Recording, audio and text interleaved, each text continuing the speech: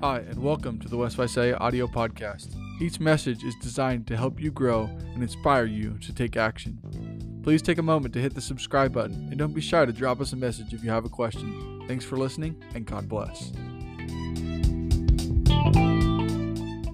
Because, 7-year-olds parachute all the time. And my parachute doesn't open up. How fast can I ask for forgiveness of sins before I hit the ground? And I would practice that.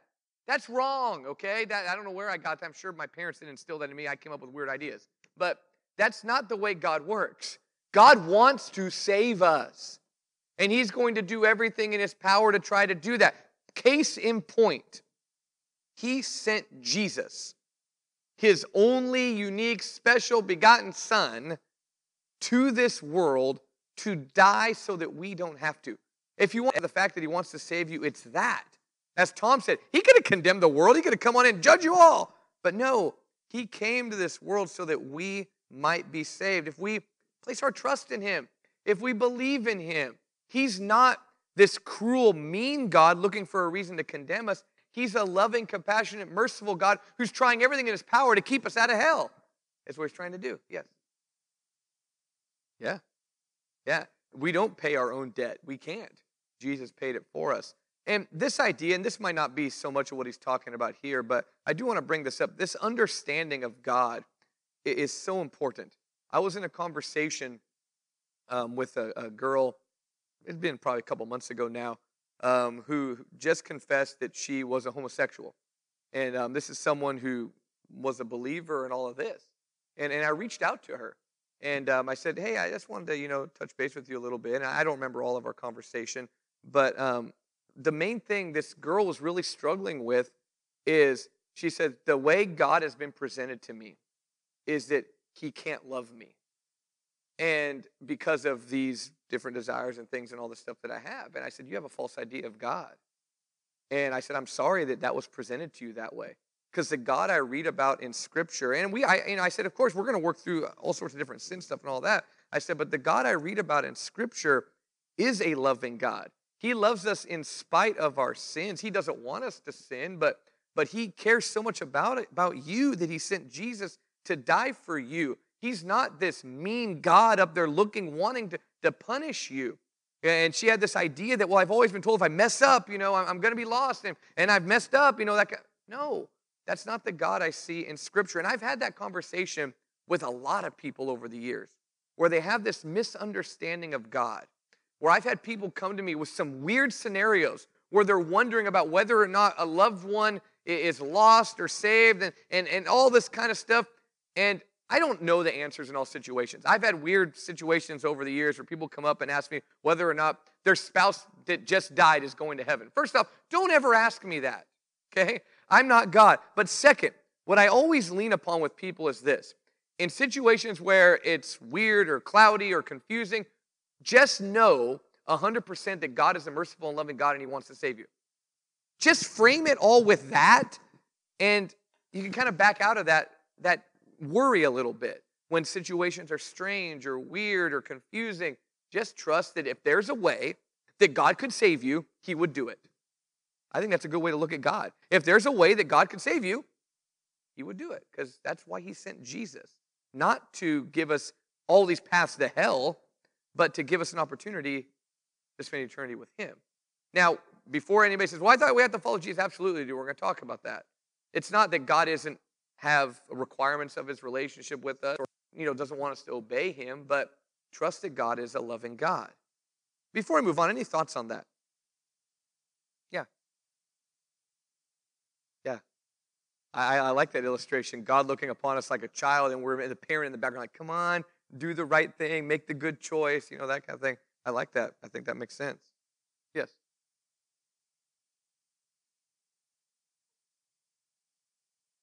And isn't it good that we're not the judge?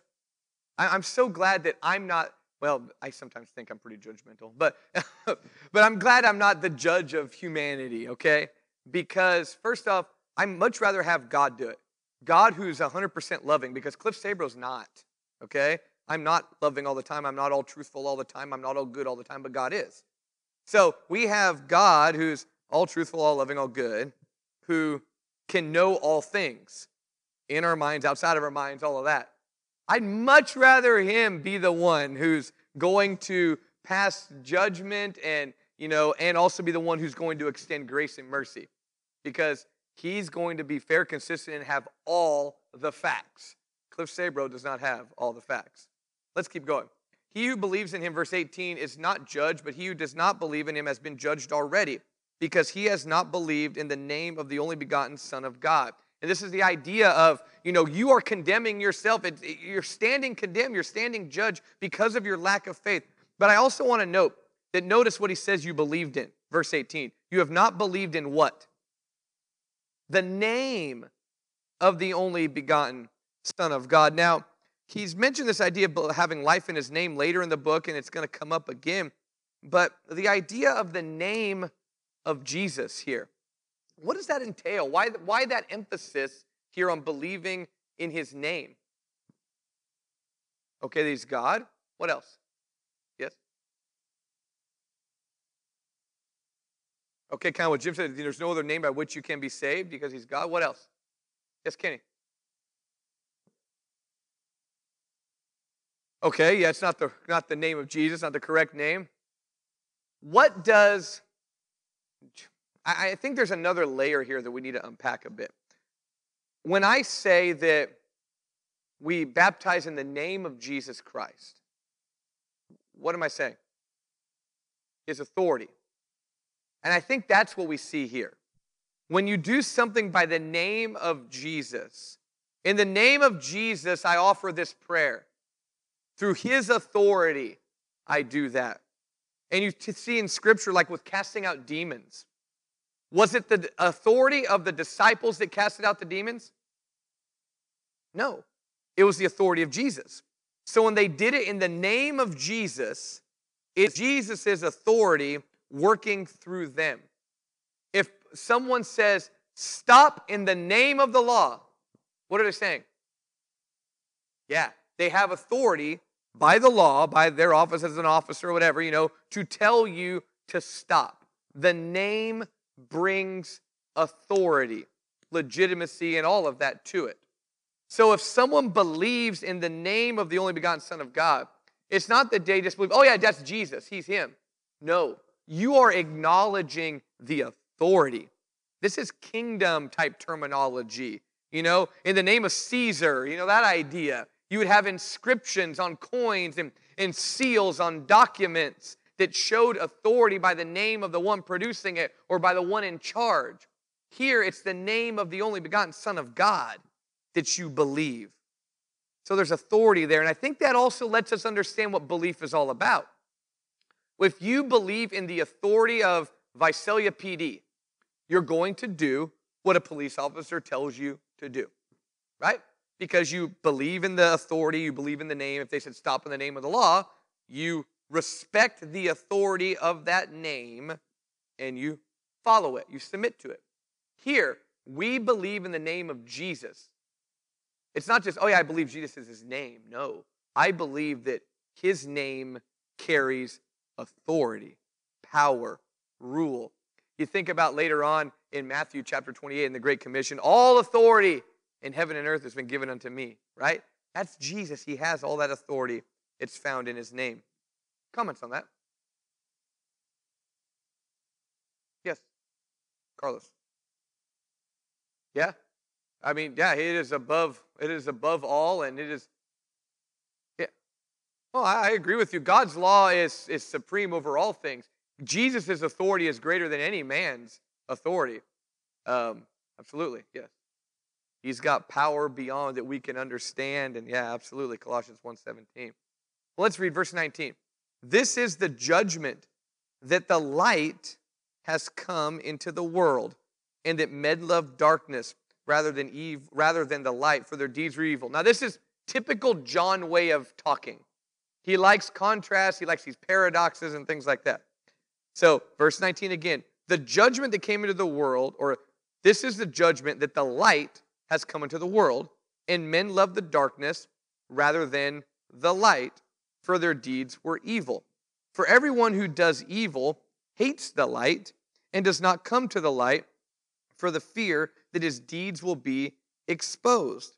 But he who practices the truth comes to the light so that his deeds may be manifested, having been wrought in God.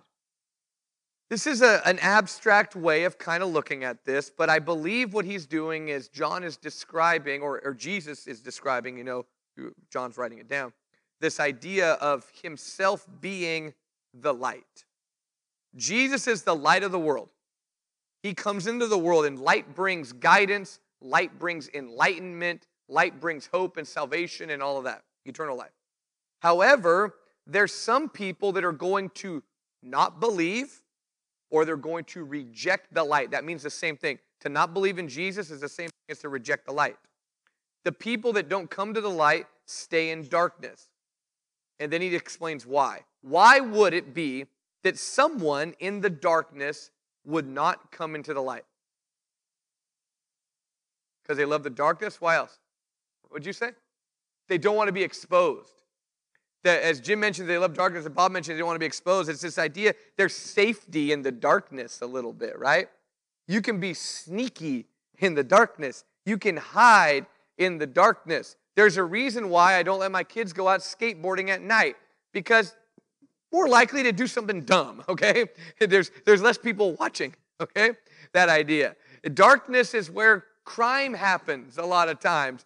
Normally, a lot of us probably keep your door unlocked in the daytime, but nighttime, you lock it, which is weird because crime happens in the daytime too, by the way. But, the idea that we can hide in the darkness, but when you come to the light, you can't hide anymore. Have you ever been like in a hotel that had like the perfect lighting in the bathroom? You're like, I look pretty good right this. And then you flip the switch to the fluorescent ones. You're like, oh no, right? Because the light shows up. Have you ever HD cameras, okay?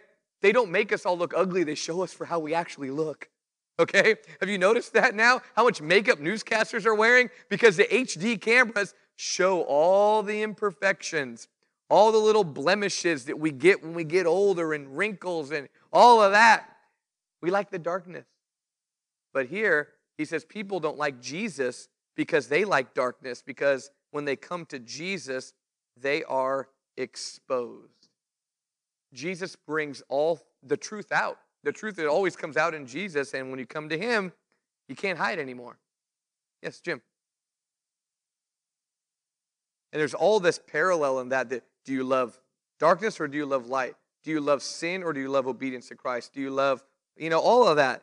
And it just keeps building upon it here. Yeah, it is. Oh, I love Jesus. No, you just have a picture of him on your desktop or something, yeah. It's more of that, yeah. Yeah, how'd that feel? What that consist of? All of that, yeah. It is unfathomable. Yeah. Nicodemus comes to Jesus at night, maybe because there's a little bit of way to hide in the darkness. As we talked about a couple weeks ago, he didn't want maybe some of his other Jewish friends to see his dialogue. And now in Jesus' concluding comments to Nicodemus, he brings up light and darkness. I think Curtis is right. There's something going on there. It's meant to catch Nicodemus's attention too. And don't forget, that's why I kept this on the screen this whole time. This is all a dialogue between Jesus and Nicodemus. This isn't a sermon written to us. Okay, this is Jesus explaining some things. And Nicodemus is hearing all of this. I'm sure he doesn't understand all of it, but he's getting this idea. I need to believe in Jesus. Jesus is the way I have eternal life. And men love darkness rather than light because your deeds are exposed when you come to the light. But if you practice the truth, verse 21, you're going to come to the light and you don't care if your deeds are exposed because you come to Jesus. That's the lesson that Nicodemus needs to hear. We don't hear what happens after that right here. We don't know exactly the immediate time following what Nicodemus did. This dialogue ends in verse 21. So John, by inspiration, lays out this dialogue between Jesus and Nicodemus, which contains a lot of abstract ideas of light and darkness, testimony, the wind, the spirit, born again, and it kind of gets our attention. We're like, what is all this? And then we go into more evidence. And John does that. He'll roll out some teaching of Jesus that's really profound, and then he goes into evidence again. And he draws you into that way, trying to prove that Jesus is the Son of God. So let's keep going then. Or, well, any questions or comments up through verse 21? Yeah, Don. I have a hard time articulating it. I think it's this idea that when we come to Jesus, the truth comes out. And I think there's a way of John's trying to explain that light versus darkness idea here. It says, okay, what you thought you were doing or what other people thought you were doing, you could fool others, you can't fool God. When you come to Jesus, you really see who you really are. And those people who truly believe in Jesus truly produce the fruits of the Spirit, truly do good, truly live true lights. And like I said, I have a hard time articulating it. I kind of see what he's doing. It's if we follow Jesus, when you come to him, you're going to see good works happen, but the good works originate from God. And kind of that idea. Yeah, Jim. And you can't imagine the great works you're going to get to do for God until you come to the light. But when you come to the light, God's going to do some great things through you. Other thoughts? Yeah.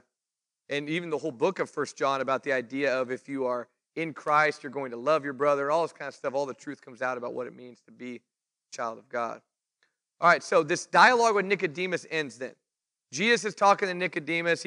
They're working through this issue. Nicodemus started with a question basically about, hey, you seem to have the power of God. He learns about being born again. He learns about the Spirit. He learns about eternal life found in Jesus Christ. He learns about the light versus darkness and truth versus lie. And then, boom, this conversation stops. And in verse 22, it says, after these things, and this is how John does it in the beginning. He gets your attention. You're like, whoa, I want more. After these things, Jesus and his disciples came into the land of Judea, and he was spending time with them and baptizing. Well, now we have, because previously who was baptizing? John the Baptist, right? But now you got Jesus who's baptizing. He's now out here in this region, in the land of Judea. He's spending time with his disciples, and he is baptizing. John also was baptizing in Aenon near Salim, because there was much water there, and people were coming and were being baptized. For John had not yet been thrown into prison. The reader in the first century was going, I thought John died, because he did. And later on, you remember Herod and Herodias and all that has his head chopped off. John lets us know this hasn't happened yet, kind of giving us some time frame markers, because there's a little bit of jumping around and some of this going on here. So Jesus is baptizing, and John is baptizing, and many people were coming and being baptized, and John had not yet been thrown into prison.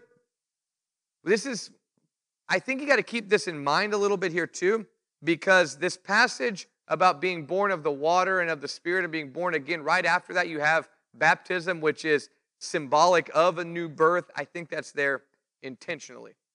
But verse 25, therefore, there arose a discussion on the part of John's disciples with a Jew about purification. Purification rituals of the Jewish people included immersions, baptisms. Baptism is our English word, okay? So that conversation would make sense a little bit. If you have all these people out there baptizing people, there might be a discussion about purification. Verse 26, and they came to John and said to him, Rabbi, he who was with you beyond the Jordan, to whom you have testified, behold, he is baptizing and all are coming to him. John answered and said, a man cannot receive nothing unless it has been given him from heaven. You yourselves are my witnesses that I said, I am not the Christ, but I have been sent ahead of him. We don't know all the questions they're having, but it seems to be that some of these people that are around John the Baptist are confused. They're like, wait, you're baptizing, but that guy up north has people coming to him, and he's baptizing them, but you said that someone is coming in the future that's greater. What all is going on here? Because at this moment, you have kind of an overlap of baptisms, I guess you might say. You have Jesus baptizing people, and he's the Messiah, the Son of God, coming to save the world. And you got John, who was baptizing people for repentance, telling them to get ready because the Messiah is coming. Well, now the Messiah is here. John's baptizing, and people are kind of confused about where they should place their attention.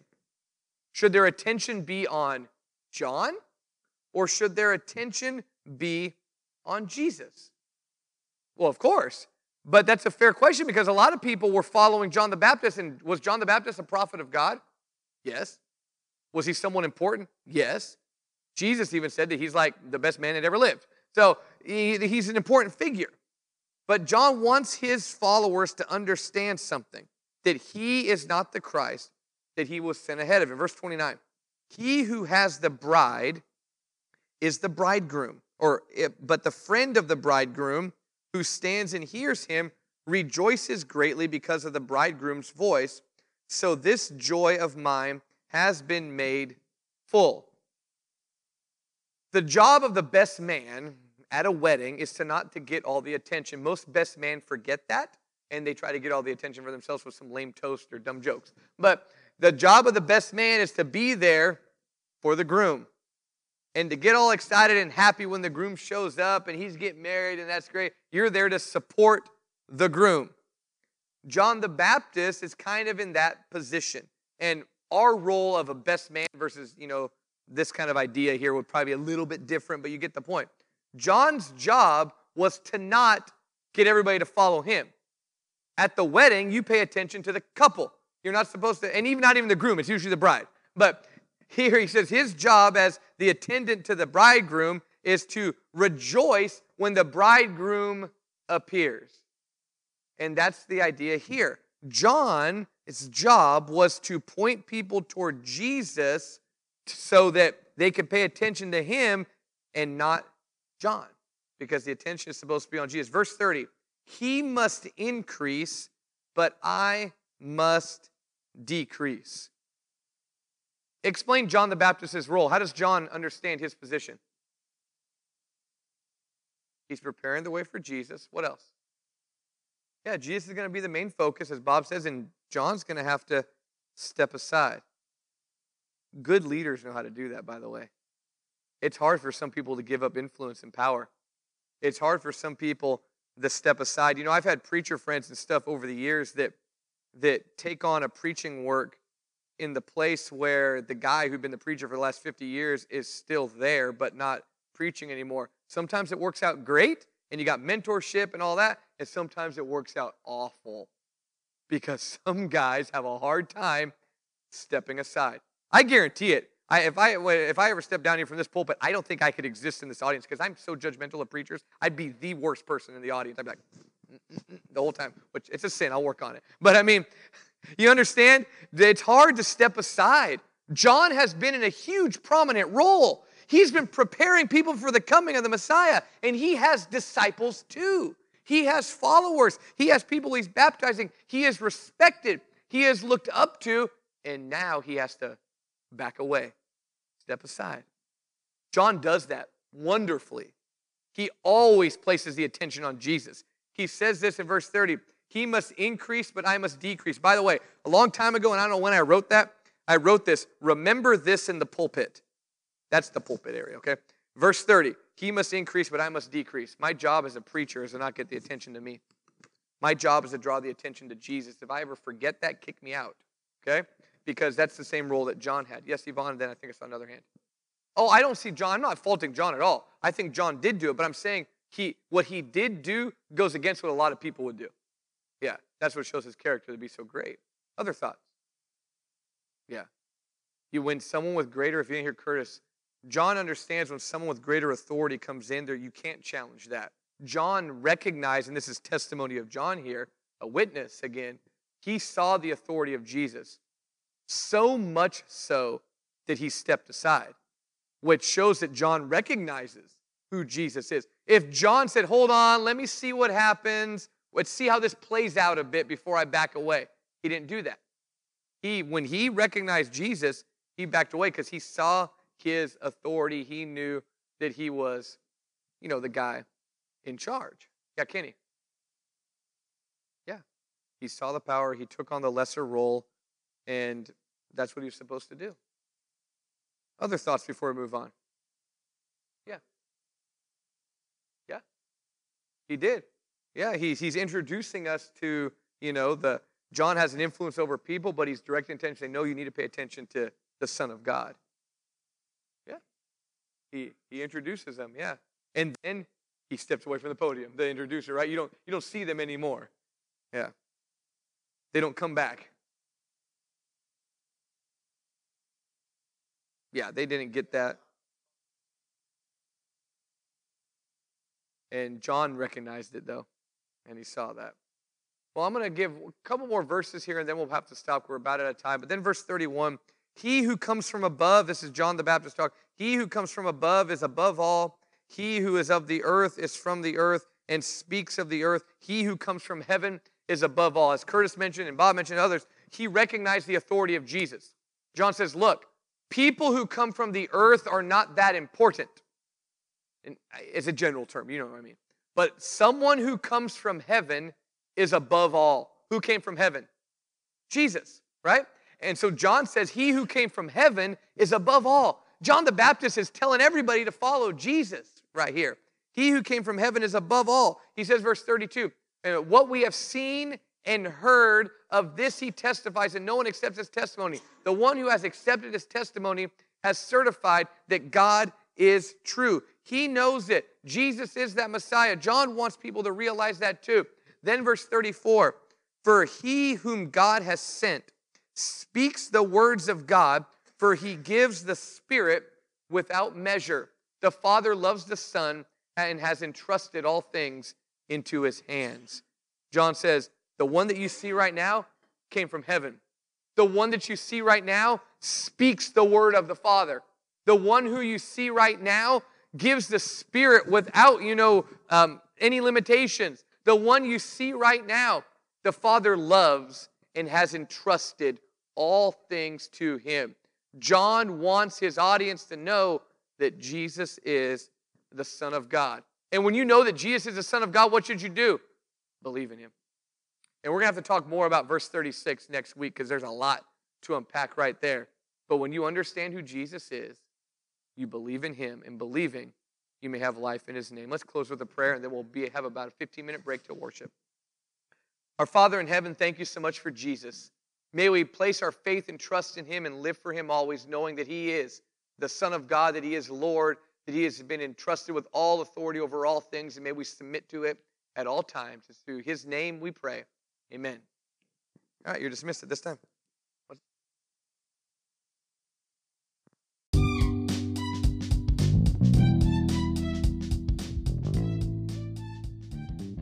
Thanks again for listening to West Visalia Audio. We hope these messages have helped you grow and inspired you to take action.